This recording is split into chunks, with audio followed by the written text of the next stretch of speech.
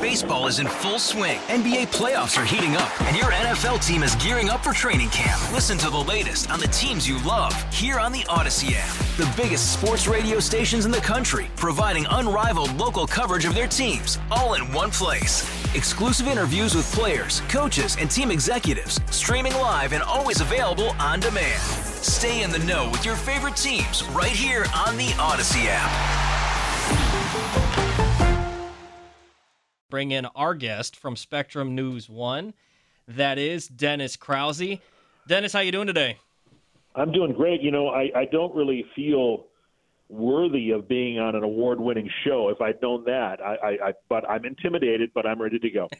This guy, he's so. Well, and speaking of awards, you were down in Canton, Ohio, alongside Leroy as he was enshrined into Canton. How was your experience down there?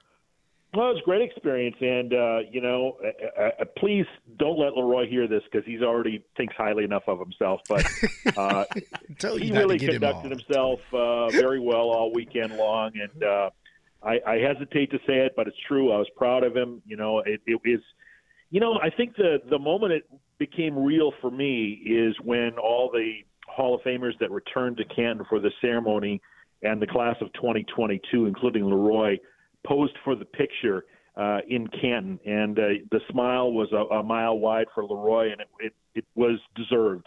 And it was just a great scene to see him where he belongs with those Hall of Famers. I guess for me, and I would concur, when we had to stand with our bust, we took that group photo. That was, and shout out to Spectrum News 1. They covered it pretty good. I mean, I must say it was pretty good because, of course, me and Gary work with Dennis Mondays and Thursdays. I do have a football question, though. Okay. Now, because this to me, because I think there's a debate with, I don't know if it's a debate with me and you and Gary or not, but we do talk about it like the barbershop, playing players in the preseason because my nephew, who's a millennial type, he wants the starters across the league to play. No. That's what he wants. I don't judge him. Me, old school, no, I want Aaron ready for Minnesota. I want to see Jordan Love this Friday against San Francisco on the road. So, Dennis, where do you come? I mean, with starters, if you were a head coach, would you play your guys? Would you sprinkle some guys in there? Or would you let your veterans wear ball caps and just support the younger guys? It is a balancing act because just like all of us remember Jordy Nelson crumpling in Pittsburgh, and, that was something you don't want to see in the preseason. So if Aaron Rodgers gets hurt in the preseason, you feel awful. You're paying him all that money. So I get all that. On the other hand, I can't help but think of the season opener last year in Jacksonville against New Orleans when the Packers were so flat and got routed, and you think to yourself, boy, the starters should have at least seen some action in the preseason. Now, Leroy can answer this better than I can, but now that it's down to 3 preseason games, it seems to me that if you can safely get them in for a series or two somewhere in those 3 preseason games just to hand off and get the rhythm of being in a game, I think it would be wise. Now, I'm not saying you should run the quarterback option or anything asinine like that. I'm just saying get him out there for some snaps.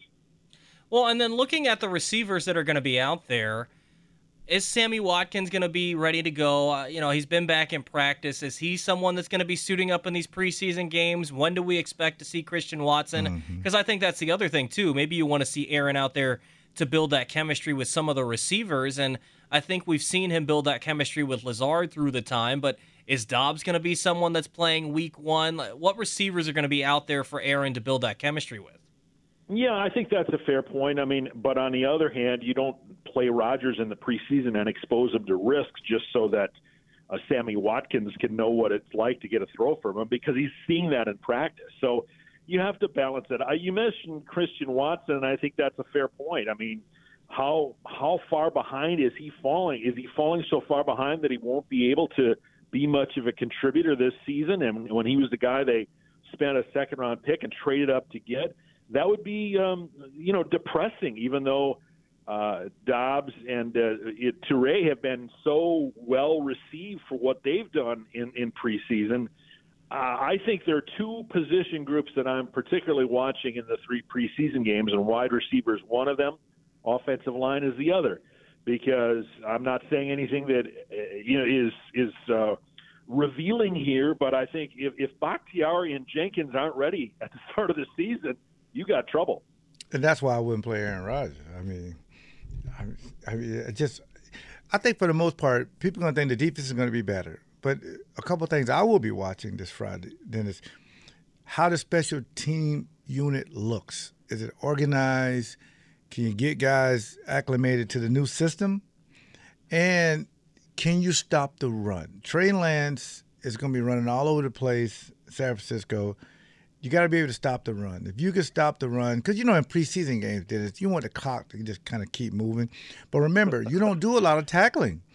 And family night, they weren't tackling. And in training camp, you don't tackle a lot.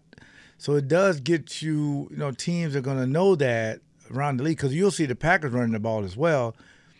But what running backs do you play? Do you play A.J. Dillon? Do you play Aaron Jones, Patrick Taylor, all these guys? How much you will? Both of these two teams this Friday are going to run the football. Yeah, I think you make a great point, Leroy, because, training camp has changed so much. I mean, when I started covering the Packers, Forrest Gregg was the coach, and they had 2-a-day practices, and they're full contact. And I mean, it was brutal. I'm not saying return to that by any means. I'm just saying it's so different now that tackling in particular is kind of a lost art, because they don't work on it. You can't really do it in practice. Even in the preseason games, when you're playing an opponent, you're not probably going 100%, and you're not seeing the best of the best. You got guys trying to make a roster or trying to move up the depth chart. Mm-hmm. So I think those are all valid concerns. I mean, I don't know that San Francisco is going to be showing many exotic packages on Friday night. They're probably just trying to get through this like everybody else. And I think the NFL has to look at, okay, what are we trying to accomplish with preseason games? I know that they're a cash cow for contracts with local TV stations and with fans coming to games.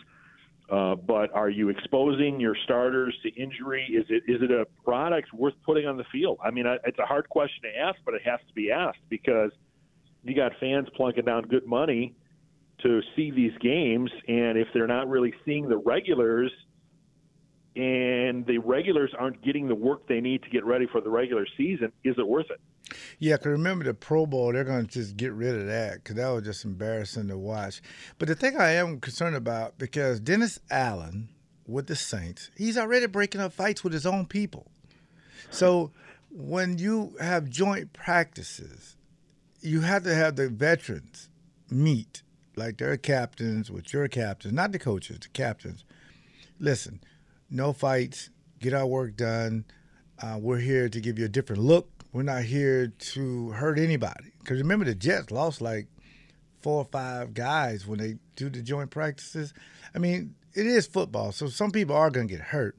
But you just don't want to see the fights, because it just takes so long, because now you got to start the period over. If a guy gets hurt, they'll move the drill. It's just too many distractions. So how do you get your guys – how should the Packers approach the joint practices with the Saints? Well, the question is this. Now, the Jets did suffer some big injuries last year, but those weren't really the results of fights. They were just training camp flukes that can happen anywhere. Now, on the other hand, when the Houston Texans came in, those were fights. I mean, those were things that you're just referring to. So I think it's incumbent on Matt LaFleur and his coaching staff to kind of set the tone and say, okay, we want to learn by seeing, going up against another team, but let's not be stupid here. Let's not get anybody hurt. Let's not get into fights. Let's be smart. I think it's a good thing to be facing a Saints team next week in joint practices and then play them Friday night at Lambeau, because they have a new coaching staff. They have a new head coach, I should say, not really a new coaching staff, but they have guys trying to prove themselves, and I think that's good. I think that competition is good, and I think if you're going to lessen the importance of preseason games, then the joint practices play a huge role, I think, in getting your team ready for the regular season. Agreed. Talking with Dennis Krause from Spectrum News 1. Last one here for you, Dennis. Family night, I know you didn't necessarily maybe get to take a part of it as you usually would, being at Leroy's enshrinement down in Canton, but one of the things that was eye-opening yet again was the special team struggles, just in a practice and family night. Is that something we're going to still deal with, even though they brought over Rich Bisaccia? Is that something that still worries you?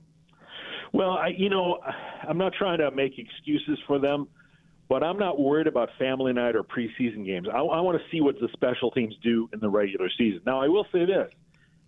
There's no reason for anybody to panic, but the fact that Mason Crosby's on the PUP list is a little scary to me. I mean, it hasn't really been talked about much. It's like, he'll be ready. I hope he's ready because, if you don't have a kicker that you can rely on, you're going to have trouble. Now, we all know they had trouble with the return units and with penalties, and Bisaccia is a seasoned coach who knows what he's doing. He's coached special teams in the NFL for 20 years. He can get it across. Now, I'm not concerned about the special teams struggles on family night. If they struggle in Minnesota for the opener or the home opener against the Bears, then it's like, okay, what's going on here? Because even if they get better as the season goes on, they need to be ready for week 1. And special teams can't be the reason you lose games. And I think you could make a strong case. It was the reason they lost the playoff game to the 49ers. So I don't even care if they win games for you. Just don't lose them. Dennis, appreciate the time today, man. All right, guys. Thank you. Have a good day.